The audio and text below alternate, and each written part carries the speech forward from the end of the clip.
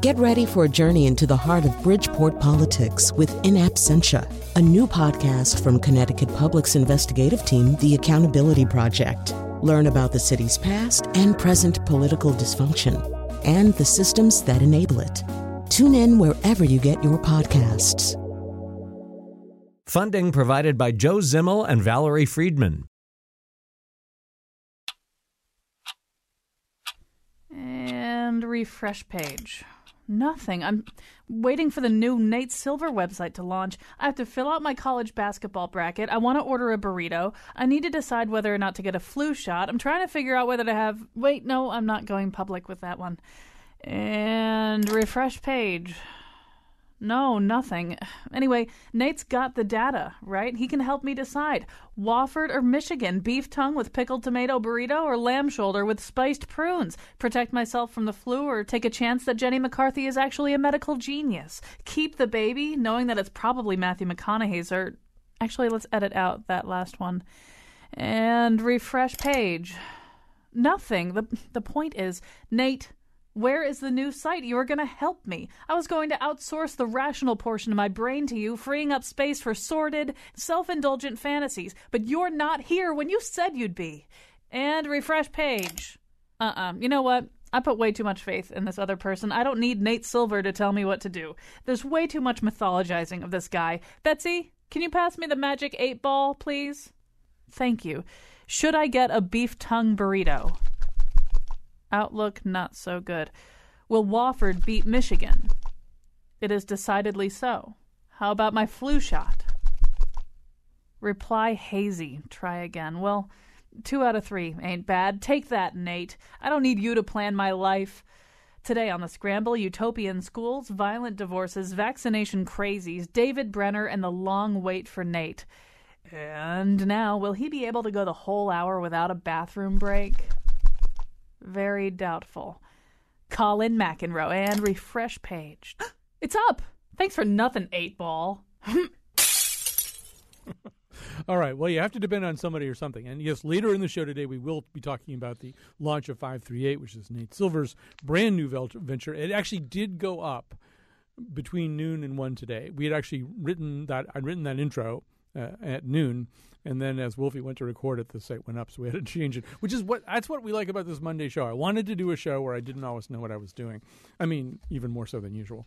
So here's what we're going to do. We're going to talk about Nate Silver a little bit later. At the end, we will say goodbye to David Brenner, who died over the weekend. We're going to start with Mark Oppenheimer, our super guest for the day. He's the author of 3 books and the ebook, Zen Predator of the Upper East Side. You heard that story here, too. He writes a religion column for the New York Times. He does a lot of things, actually. He has the best-run journalism career in, I would say, the Northeast and therefore probably the United States. So he's joining us right now from our New Haven studios. Hi, Mark. I like to say I have the best-run journalism career in the tri-state area because nobody knows what the 3 states are. Right. So who's going to quarrel with that? I would defend that statement anyway. If you need someone to defend that statement, you just give them my phone number. Thanks. So we're going to talk about 3 things today. The whole idea, of course, is to let the super guest decide what the topics are. We're going to begin with something that you did for This American Life as another part of your extremely well-run journalism career. And this has to do, and it's been much in the news of late, this has to do with the difficulty among Orthodox Jews, specifically among Orthodox Jewish women, of obtaining a certain kind of cooperation that they need from their ideally soon-to-be ex-husbands. I'll let you pick up the story from there. Sure. So let me put this in Catholic terms to start. As we're in one of the most Catholic states in the country. In Catholicism, you can get a civil divorce, but if you ever want to remarry within the church, you need to have your marriage annulled, right? And annulments used to be very hard to get, but these days they're much easier to get. But if you want a priest to do the second wedding, right, you need to have the first marriage annulled. Okay.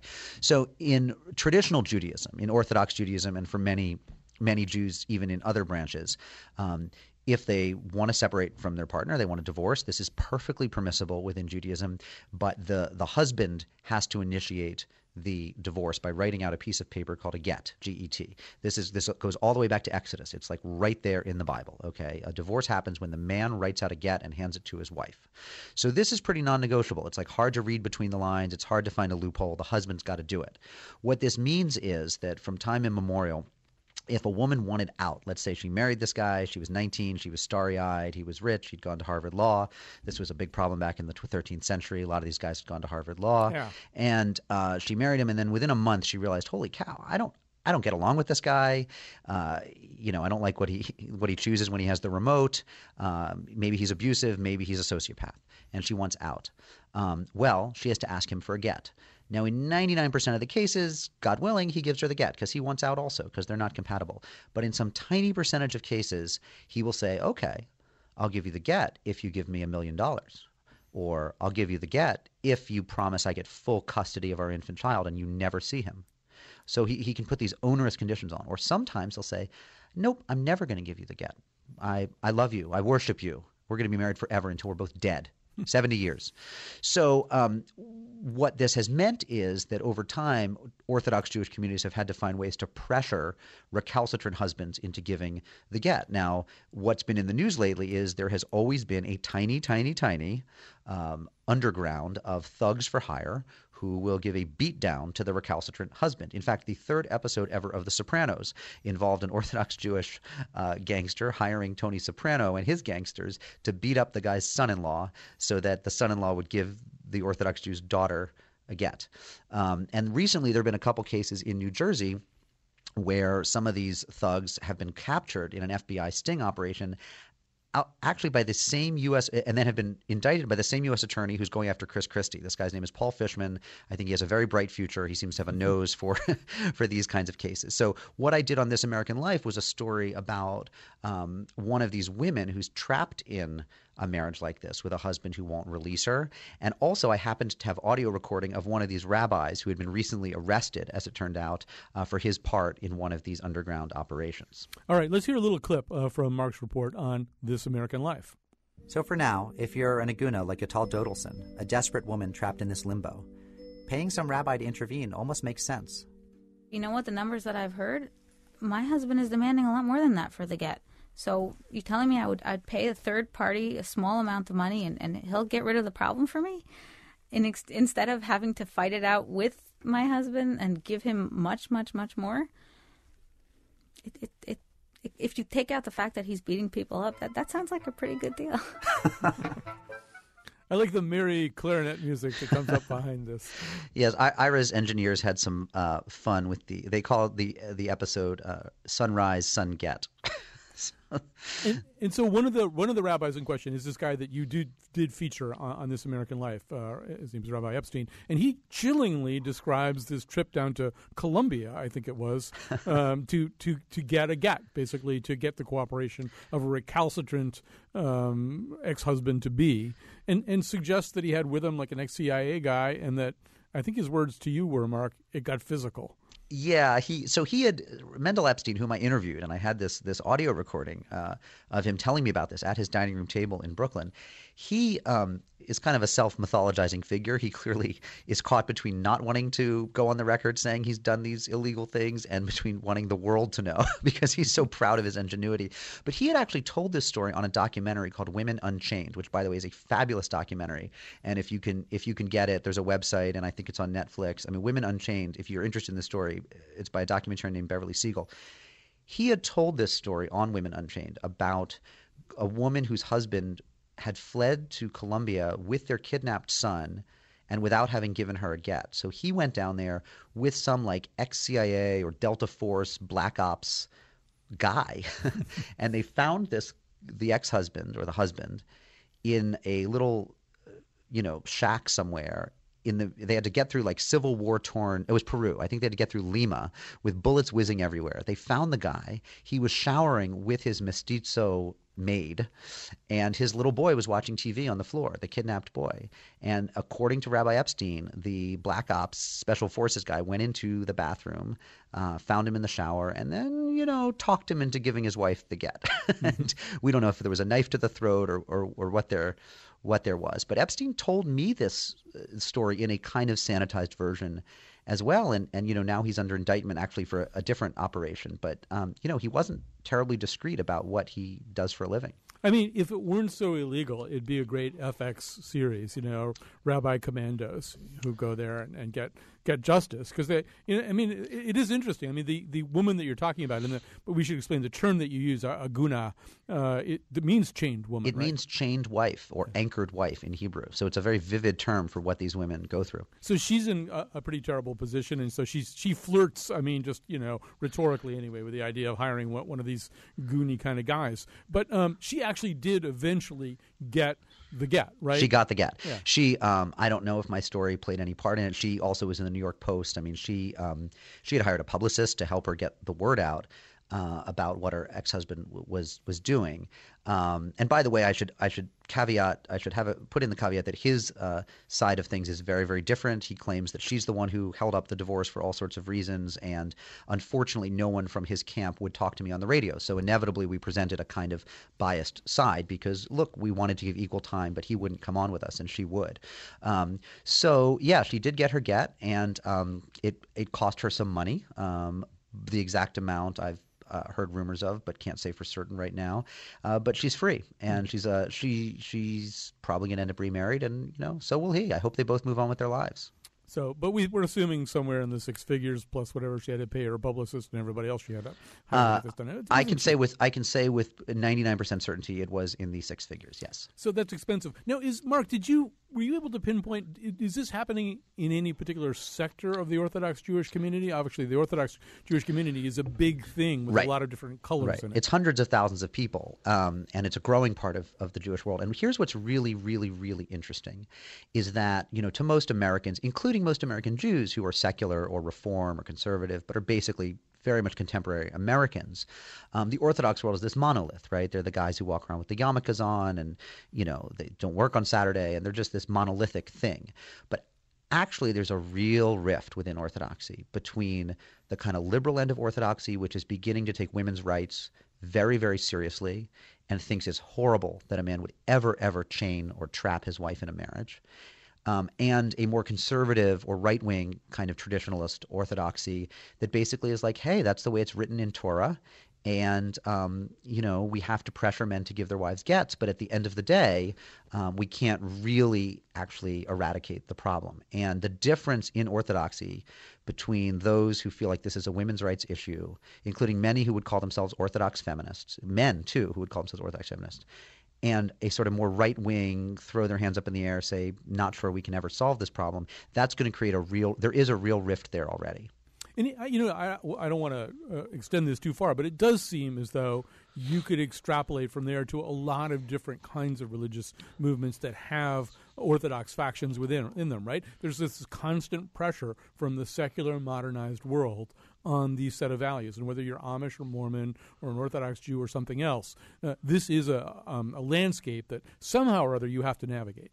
Right, absolutely, and it's part of the problem that comes with being in America, right? On the one hand, this is in many very real ways the best country in the world to practice your religion, whatever it is, because the government will stay out of your way. They'll give you a tax exemption. The courts look very favorably on religious exemptions for things like schooling, even vaccinations, as I think we're going to get to in this show. I mean, it's a very pro-religion country, and we don't have religious wars. I mean, to our credit, we've killed each other in this country over other things, but you don't get killed here for your religion, with the very, very rare exceptions. On the other hand, this is also the country where pop culture and modernity will seduce your children away with the greatest ease and rapidity. So, if you're in the Orthodox, or what some call the ultra-Orthodox world, and you see that 50 years ago only 1% of marriages ended in divorces, and now it's 5%. I'm making those numbers up, but It's that looks like a five-fold increase, and it looks like your community is coming apart at the seams. So you tend to have these very, very big fights over what seem like fairly solvable issues. And it seems to me the more kind of hermetic, the more closed the system is, the more the pressure bubbles up in some other place. So suddenly you get, a couple of rabbis who will hire some goons to solve your problem.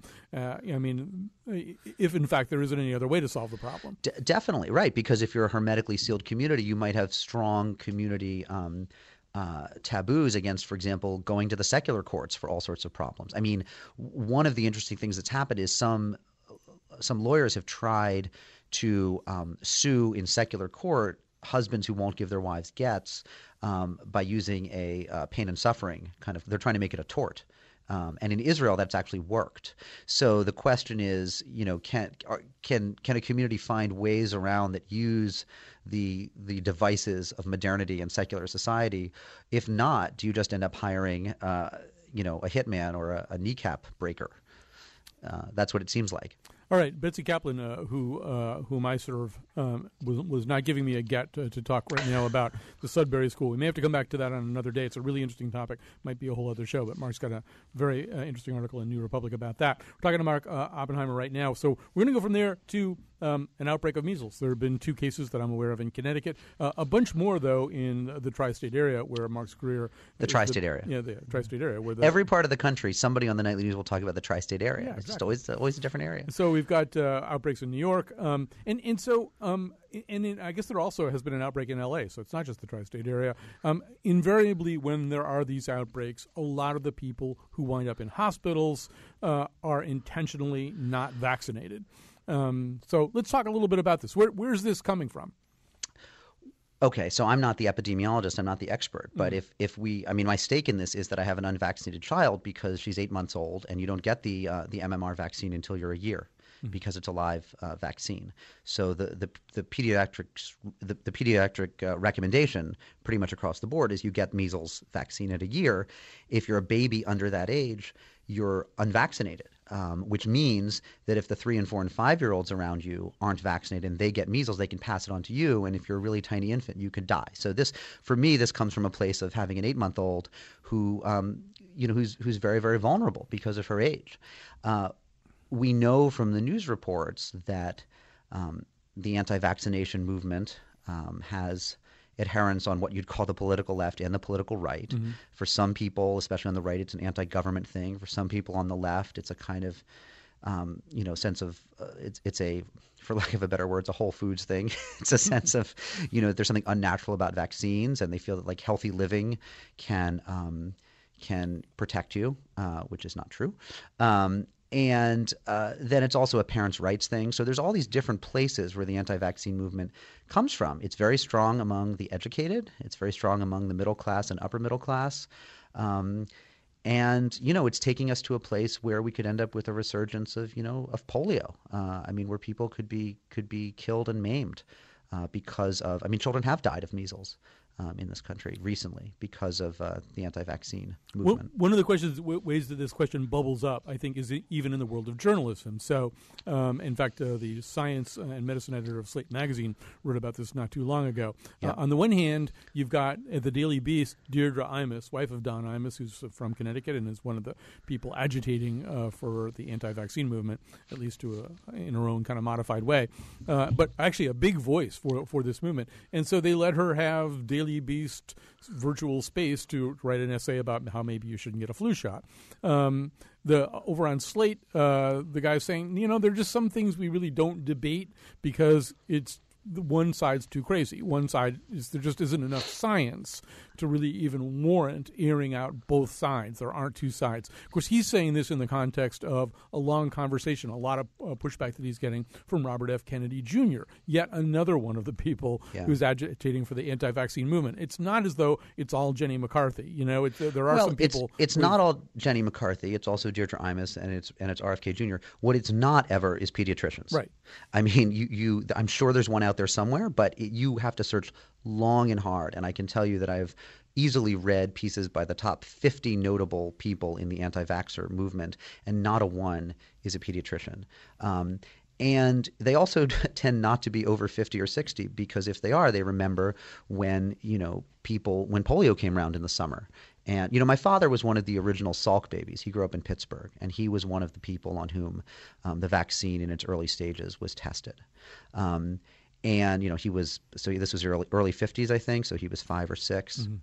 And, he and my mother, they've talked to me, as have other people in, the boomer and up age bracket who said, when polio came round, if a friend of yours got it, you didn't know people don't remember. You didn't know for a couple of weeks if after the virus passed, if you'd emerge unscathed or if you'd emerge mildly crippled, if you'd emerge in an iron lung for life. I mean, nobody who lived through that and then saw the other side, where just a couple years later, nobody had polio. Nobody who lived through that, I think, is anti-vaccine. And yet, Jenny McCarthy has the luxury of not having lived through that.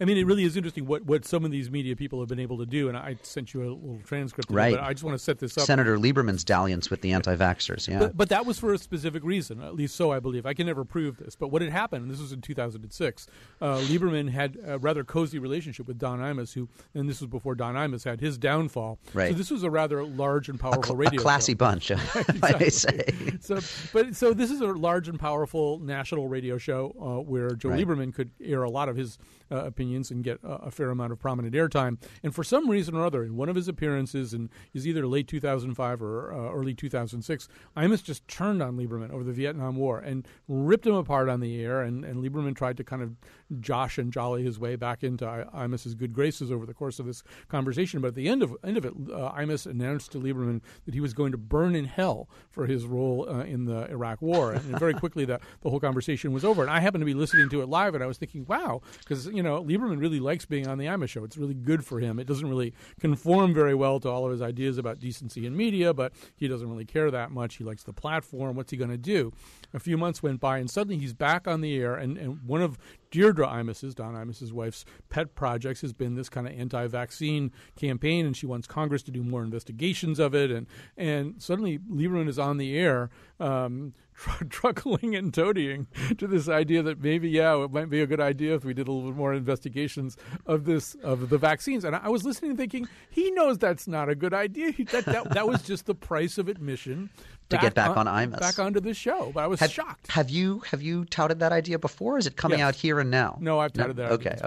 So, I'm a tenured professor of Lieberman studies in 3 or 4 different universities. Is that Liebermanology or Liebermania? Yeah, well, it's both, actually. I'm widely published on these things. But, just back to the journalism question, because I know you're a journalist who thinks long and hard about this stuff. So even if... do you cover this stuff? How do you cover it? Yeah, how do you cover it? Exactly. In other words, you and I can agree this is nonsense and it's dangerous, crazy nonsense. But how do you cover dangerous, crazy nonsense that has a certain amount of traction? Do you refuse to talk about it, or do you talk it out and then just say, well, here's the science, here's the numbers, here's why they're wrong? I mean, that's a hard question, which may be one reason why I've never written about this particular one. It's so, one doesn't want to give it a platform. And yet, I mean, another reason I haven't written about it, I'm not a science journalist. Like, nobody's asking me to write about it. But, I think that one thing you can do is really cover the cases where they pop up. I mean, one doesn't want to, say, well, we'll wait for a death and then we'll cover the heck out of it. But at the same time, we have these 2 cases in Fairfield County.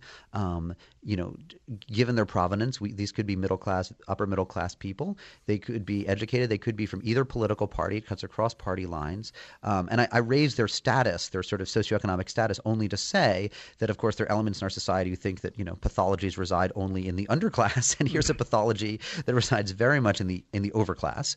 It's a 1% kind of pathology, and I think you have to cover it, especially when you see these cases, and you have to cover it. I mean, I didn't see enough coverage, for example. I mean, Channel 3 was on it, and I think the Register was on it. I mean, there was coverage, but if measles came back to Fairfield County of all places, that's kind of shocking, because these are people who are getting pediatric advice, and then they're ignoring it. So there's a special kind of story you do, not that you don't cover it in other places as well, but here's a community of people who have access to the best kind of health information and then turn on it. And there's something particularly sinister about that. Yeah, and I think even from the point of view of advocacy, I mean, you and I are on the same side of this issue, but I think you have to cover it both that way and in a way that constitutes a sort of run up to that. In other words, to cover it now and say, well, at least half of these cases in New York and Los Angeles and probably in Fairfield County are people who deliberately are not vaccinated, intentionally unvaccinated people. To introduce the subject then, I think is too late. I think that's right. I think beforehand you have to say there's this whole movement of people who this is what they think, this is why it's probably wrong, and then when something like this happens, you say, aha. Well, one of the other problems is that I think the pro-vaxxers have been slow on the uptake and have not been as good as they could be about creating – not that reporters only respond to, publicity stunts. It's our job to actually not respond to those and to respond to stuff that we sense is out there and that we hear about before it becomes a PR cause, right? At the same time, where are the laws that are saying, unvaccinated children, can't attend public schools? The religious exemption is not good enough, that this is a public health issue. And that, or where's the grappling with that question? Because I know that, in Connecticut, I and other parents, it's almost a regular thing that you get a note from your school or from your nursery school that'll say, you should know that little Sally or little Johnny's, in little Sally or Johnny's class, 1 or 2 kids this year have not received vaccines because of personal or religious preferences of the parents. It's like, well, what are you going to do with that? I mean, you don't know who the kids are, and I can understand why they can't tell you that. If this is the case at every nursery school, you can't not send your kid to nursery school. So there's a lot of thorny questions that would provide entry points for reporters to say, how could schools be dealing better with this? How do pediatrics practices deal with it? And I think that journalists haven't figured out the ways in either. Yeah. And, I didn't study enough of this to even be saying the thing that I'm saying, and we have to wrap anyway. But, one of the things epidemiologists do talk about is what's called herd immunity, right, which says that if enough people are vaccinated, there's herd immunity. The problem is if there are measles outbreaks, apparently the tipping point has been reached where there isn't herd immunity anymore. At least you and I are unqualified to say that, but it seems totally like unqualified. Do we have time for me to ask you a question? Sure. Okay, so you're a yoga guy, right? I have been. You've been known to be a yogisto. Yeah. And in the yoga communities, there are people on the fringes, I imagine, who claim that yoga cures everything. Mm-hmm. Yoga cures cancer, yoga cures, depression, yoga cures, weak urine stream, whatever. Do you ever find in that community that there are yoga teachers whom you otherwise like or yoga practitioners, but then who make these claims that kind of make it a difficult community to be part of? I've studied with a lot of different teachers. I've never had a teacher who did that kind of thing. I mean, I think if they do it kind of not in class. There are separate kinds of conversations that might be going on. And I've known a lot of yoga teachers who had somewhat unusual ideas, although I haven't really encountered that kind of freakishly anti-scientific point of view. I mean, I think there are a lot of people who are taking yoga classes telling themselves, I will live forever because I do yoga. But that's actually not part of the form you sign when you go in there or anything like that. No guarantees. And there's little evidence that works. No, in fact, persuasive evidence that it does not. Right. Mark Oppenheimer, great to talk to you. You too. We'll have you back real soon. Maybe we can talk Thanks. about the Sudbury School next time. We're going to take a quick break here. We're going to be back after this. Car without a car seat. Why should I let her get pertussis, measles, or the mumps, G? These ain't the kind of shots that kill Tupac. They put the brakes on polio so little kids could walk. But don't give Chuck Norris shots, though, that'd be dim. Chuck need vaccines? Nah, vaccines need him. To beat some sense up in you, do what needs to be done to keep our children in the playground, not up in the wire lawn. Sing it. I really want to immunize so freaking bad. Dr. Harry. Protect you from those germs you've never had. Z-Dog MD. Don't want you to catch the pox. Well, all morning long, we were I was anyway refreshing the page. I wanted to see the launch of the brand new Nate Silver site, 538. It's actually a brand name he's been using for quite a long time, but this was a brand new venture. Josh Benton is the director of the Neiman Journalism Lab at Harvard.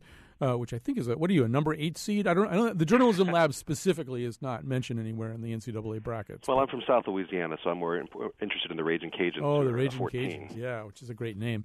All right, so this is something that has been obviously there's always a new next best thing coming up in digital life. But, this has been attended to in kind of an odd way and with a special kind of excitement. I don't remember with other news sites reading multiple articles about who the new hires were, like who Nate's hired now. There's been a lot of waiting for this, and I think it's because of a special status that Nate Silver enjoys, which I'm assuming, Josh, is partly based on 2012, a year in which he had a year unlike any year that any journalist leaning towards prognostication could have.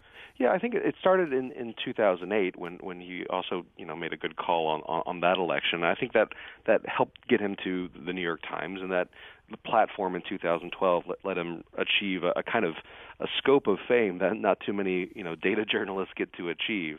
It's worth noting that I think there are a lot of people who use similar statistical regression methods to try and predict the 2012 election, and who did it just as well as Nate Silver did it. But the combination of his abilities, the platform of the New York Times, his abilities as a writer. He's a really terrific explainer and writer at a time when there was a lot of punditry talking, saying things, Mitt's going to win in a landslide and all sorts of other things. His ability to cut through that combination, I think, really helped him achieve the kind of platform that he has. And, he did a relatively unusual thing. He became a free agent. It used to be that when you got to the New York Times, that was your last job and you stayed there until you retired. But he saw the appeal of going to ESPN, a company that has, nearly infinite resources, and trying to build out from there. And that move also seemed to be the product of a little bit of stress and strain that's symptomatic, I think, of stress and strain between sort of digital journalism, modern digital journalism, and legacy media. So, even while he was there, one heard, one read that, the sort of the more entrenched legacy part of the New York Times thought there was way too much attention being showered on Nate Silver. And we now even have direct evidence from the horse's mouth, from Nate Silver's mouth, that he feels kind of the same way. He's quoted in New York Magazine as saying the op-ed columnists of the New York Times, Washington Post, and Wall Street Journal are hedgehog-like people. That's people who can only think about one thing. They don't permit a lot of complexity in their thinking. They pull threads together from very weak evidence and draw grand conclusions based on them. They're ironically very predictable from week to week. If you know the subject that Thomas Friedman or whatever is writing about, you don't have to read the column. And on and on. This didn't stop where I just stopped. It was a pretty major diss. And there is this kind of stress and strain isn't unique, I don't think, to Nate Silver versus legacy media, right? Pretty much from the moment there's been digital journalism, they've been saying, well, who says Maureen Dowd knows more than we do? Right. No, I think that there's a lot of truth to that. I think in the particular case of the Times, it was less a matter of management versus this new way of doing things, and more other reporters and other folks, who work at the organization who, as you said, didn't like the amount of the brightness of the spotlight that was shining on him, and also didn't like the implicit critique that he was making, which was essentially, you don't have to read anything else. This is going to, we know the answer. Everything else is sort of noise. There's no doubt that Nate has a good point there, and he makes a strong argument for it. I think it's also true that he overstates the degree to which the answer is what people really want in their media coverage. They want to have the context and the color and the political context that other people are providing that he is not. So I think he might be arguing the case a bit more strenuously than I might, and I also think he's become a lot more aggressive about putting that forward, because now he is implicitly competing with everything else in the online media world. It's interesting that this is happening as part of a general move towards data-focused journalism, and the idea that essentially the tools of journalism as they existed before the web were kind of loose and kind of soft and maybe not the most analytically rigorous. And he's going to have a chance now with significant resources and some plenty of backing from ESPN to try and prove his case. Well, he seems to believe that his approach can be transferred from politics and sports, which is what he's known for so far, to also science and lifestyle. And that's kind of intriguing, right? I mean, we just finished a conversation about the anti-vaccination movement, and I'd really love to see what Nate Silver would do with that numbers-wise. Now I'm thinking, well, it's not true that that's the only place you need to go. You don't just need to talk to Nate. But, boy, he's a great place to stop and visit if you're in an argument or in a confusing situation, which can be rendered a little bit less complex if you actually have some numbers to look at. Absolutely. You've already seen bits of this. So when you think of lifestyle coverage, think of movie reviews. Before the web, generally speaking, you had a local movie critic in your local newspaper. You read his or her work, and that helps you form an opinion whether you're going to go see a movie or not. Now there are plenty of sites that do nothing other than aggregate and enumerate and essentially create a data-based algorithm around other people's reviews, so you can get an idea of what the consensus is and who the outliers are, and to get that extra level up when you're trying to make that sort of a decision. It is going to be very interesting. One of the problems with one of the difficulties of data journalism is that it relies on there being good, reliable data. And there are fields where that's the case. Sports is certainly a case of that. And I think anyone who is a serious fan of, say, baseball or football can say that the quality of high-end analysis and sort of popular sports writing that is informed by statistics is so much better than it used to be. If you think about the people who have been who seem the most outmoded because of the internet, you can, I think, look at sports columnists and newspapers. That form has really been pushed aside by people who have hard data and can crunch those numbers. But that same sort of data doesn't exist in every field. So it's going to be interesting to see how he picks and chooses and how his colleagues at the site pick and choose what are the areas to focus on, where they're going to start creating their own data sets, gathering the data instead of just taking advantage of data sets that already exist. It's going to be really interesting to watch the site evolve. We're talking to Josh Benton, who's the director of the Nieman Journalism Lab at Harvard University. Is there a danger of trivialization by cross-contamination, by which I mean March Madness and the midterm elections aren't the same thing? It's all going to be laid out there on one page. I mean, we see today there's so much activity on the site. Apparently, it's been crashing a little bit, but that's sort of good news for Nate, really. But you've got everything from the NCAAs to Crimea to whether you should use toilet seat covers to how women actually do appear in Shakespeare, how often they're in scenes and things like that. So he's casting the wide net that we expected him to cast, but I just sort of wonder, I mean, having these things bump up against one another, everybody's very comfortable, as you just suggested, with bombing basketball with big data. But to do it and then in the next breath try to do that with the elections, I guess a lot of it will depend on the tone, right? Whether he's able to sort of shift in tone as he goes from subject to subject.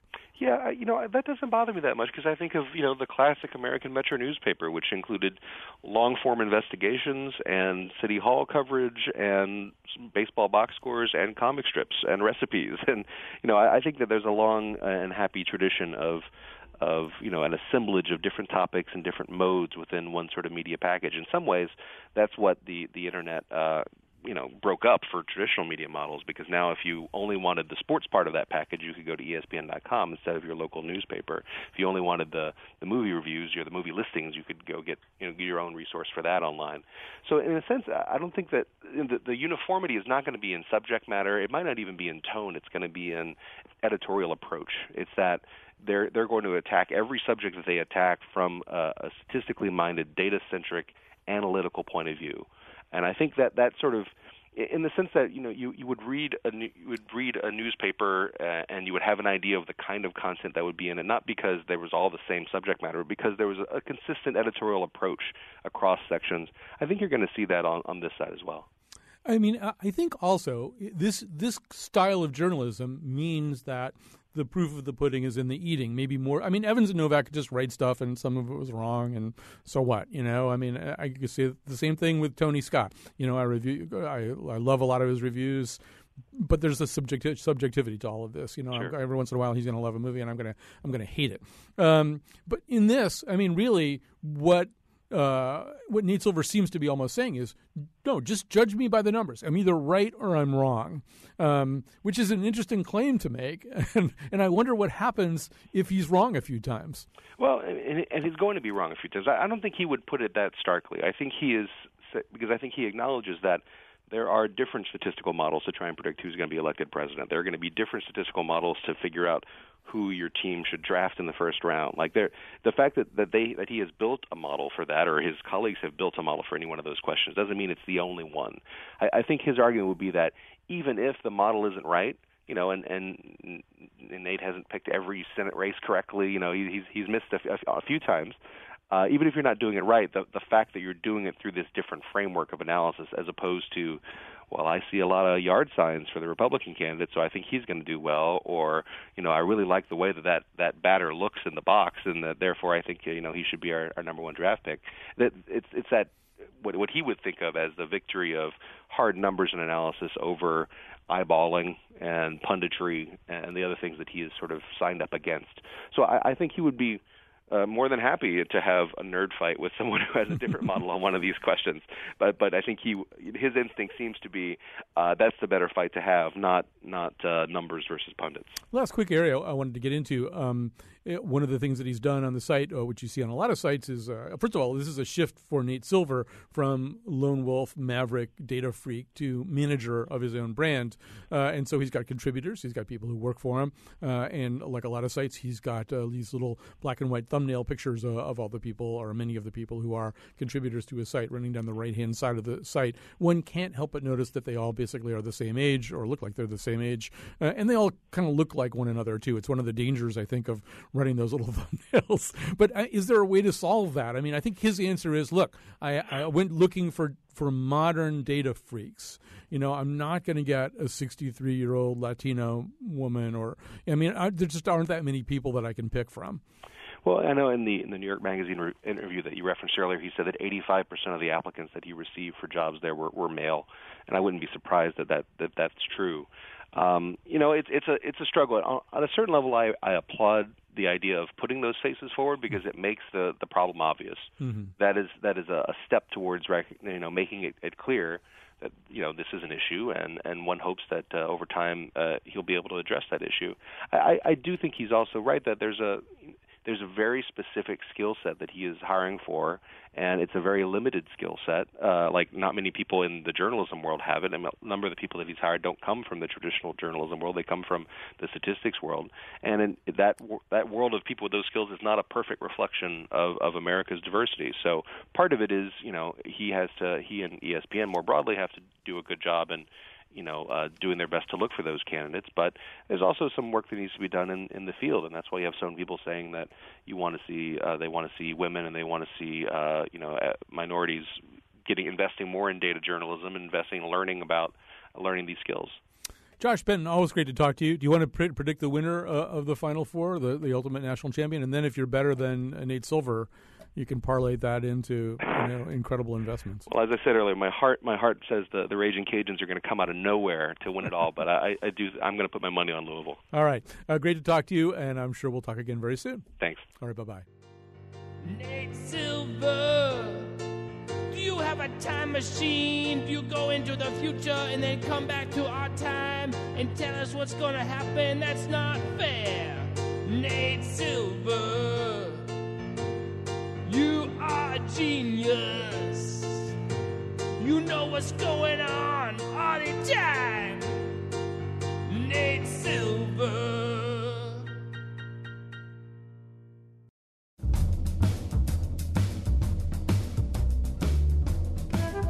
I'm concerned that if I get the paranoia vaccine, I won't know why I shouldn't have. Today's show was produced by Betsy Kaplan and me. The part of Bill Curry was played by Michael Ian Black. Greg Hill tweets for us at WNPR Colin. Our executive producer is Katie Tolarski. For show pages, articles, and photos of the Faith Middleton show staff getting an unoaked measles vaccine with buttery top notes and chewy tannins, visit our website, WNPR.org. Tomorrow, Bill and Julia's annual Hour of Bracket Love. And now, back to Colin. I didn't realize the vaccines came in oaked and unoaked. But you should. I prefer an oaky vaccine. All right, so our final segment today, we do want to talk about some sad news that came out of this weekend. Everybody remembers David Brenner. Everybody remembers that special smile, that special face, that special delivery. In fact, as we were beginning the show before we went on the air, I was talking to Mark Oppenheimer on our Studio to Studio Connection, and I said this was the third segment, and he went, he goes, when I was growing up, whenever I would get to stay up late, quite frequently on The Tonight Show, David Brenner would be there either as a guest or hosting, and I always loved David Brenner. So it's easy to find people who loved the guy. He passed over the weekend. Wasn't so easy to find somebody who knew him, but we did find somebody, Graham Slayton, who's the executive director of the Wheeler Opera House in Aspen, Colorado, knew David Brenner well, talked to him on a regular basis, and maybe tell us a little bit about the real David Brenner. First of all, welcome to the show and condolences on your loss. Well, thank you. It was a tough weekend around here. I would imagine. Now, explain your connection. How did you meet David Brenner?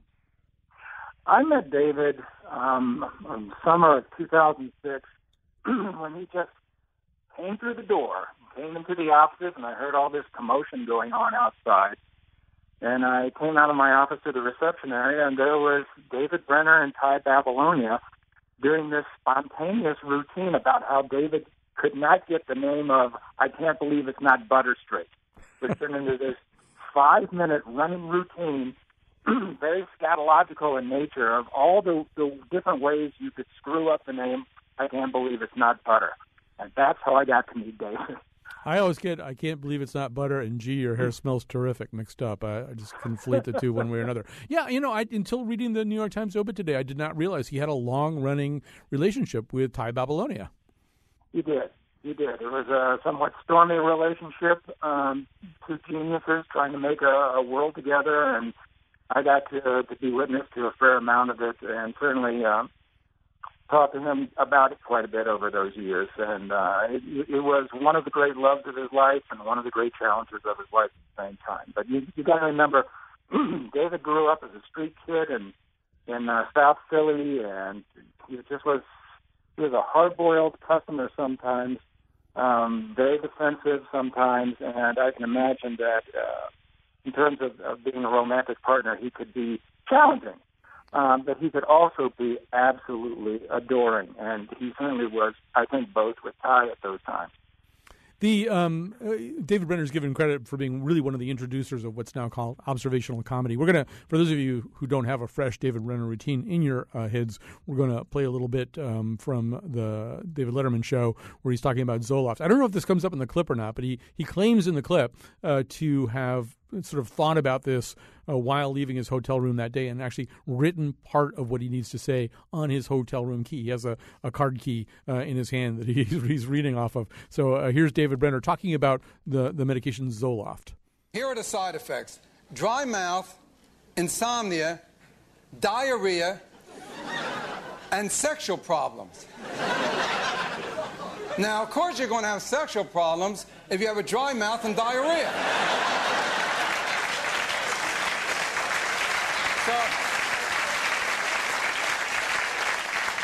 So I thought, well, what is this cure? I mean, what's worth all this? And you know what it's for? Depression. Now, I don't get it. I mean, what's more depressing? You're laying in bed, you can't sleep, your mouth is dry, you just soiled your pajamas, and you can't get laid. Graham Slayton, first of all, that's heaven for a comedian when people are not only laughing, they're applauding your jokes. They laugh and then they clap. You live for that if you're a comic. But what I want to believe also is that he really did. I mean, that being sort of a compulsive observer, he really had written down the side effects that he'd seen on the television commercial on the card key of his for his hotel room that day. Is that a believable thing? Was he that kind of compulsive observer? I have absolutely no doubt about it. He was by far the funniest, legitimately funniest person I've ever known in my life. One of the things that I got to do with him out here as we became friends is I became a skiing partner. And the skiing really became incidental to the lift rides because he would just go off spontaneously on some subject or other or tell a story from his past that was so hysterical that I'd have to wipe away the tears before I could put the goggles back over my face and start doing a run. He was just funny all the time. And he got it from his father, who he said was the funniest person he had ever known. His father had actually started out as a vaudeville comedian, but because there were so many rabbis in the family, he was told by the family that he could not be a comedian because he'd have to work on the Sabbath. So his father gave up being a comedian but passed it on to his son, who was an absolute genius at it. Do you? We only have about a minute left, but do you mourn a person like this a little bit differently? This is a person who made people laugh all the time, and obviously this is a very sad time, a very rough weekend, as you said. Does the fact that he made you laugh so much kind of change it a little bit? Can you think of him even in your saddest moments and still laugh? Oh, of course. And here's one of the strange times that I was with him, was on a lift ride. It was probably the last time that we skied together. And his sister had died the night before. And he, just on the lift ride out of nowhere, announced this. And then about 30 seconds later, he said, "You're the first person I've told about this." And then we got to the top of the lift and said, "Now let's ski." And we spent the rest of the day skiing really hard, still laughing, and all of that. And that's how he would want to be remembered right now. He'd like you to honor him by continue laughing and look for those things that are funny in life and not be afraid to observe the absurdity that goes on all around us. Well, apparently the David Brenner lift ride is a thing because actually Peter Sagal, who put us in touch with Graham Slayton, has also said the same thing. So thanks to Peter Sagal, by the way, for helping us find Graham. Thanks to Graham for helping us remember David Brenner. Thanks to my crew here, Betsy Kaplan, Kyone Wolf, and we'll be back tomorrow with our NCAA March Madness, Julia Pistel, Bill Curry, Bracket of Love Hour. You make me laugh. You make me laugh.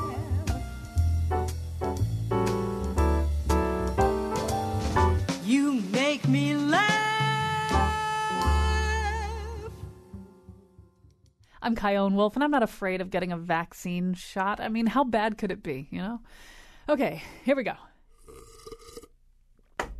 Yeah, Jenny McCarthy is right. It's disgusting. Ugh.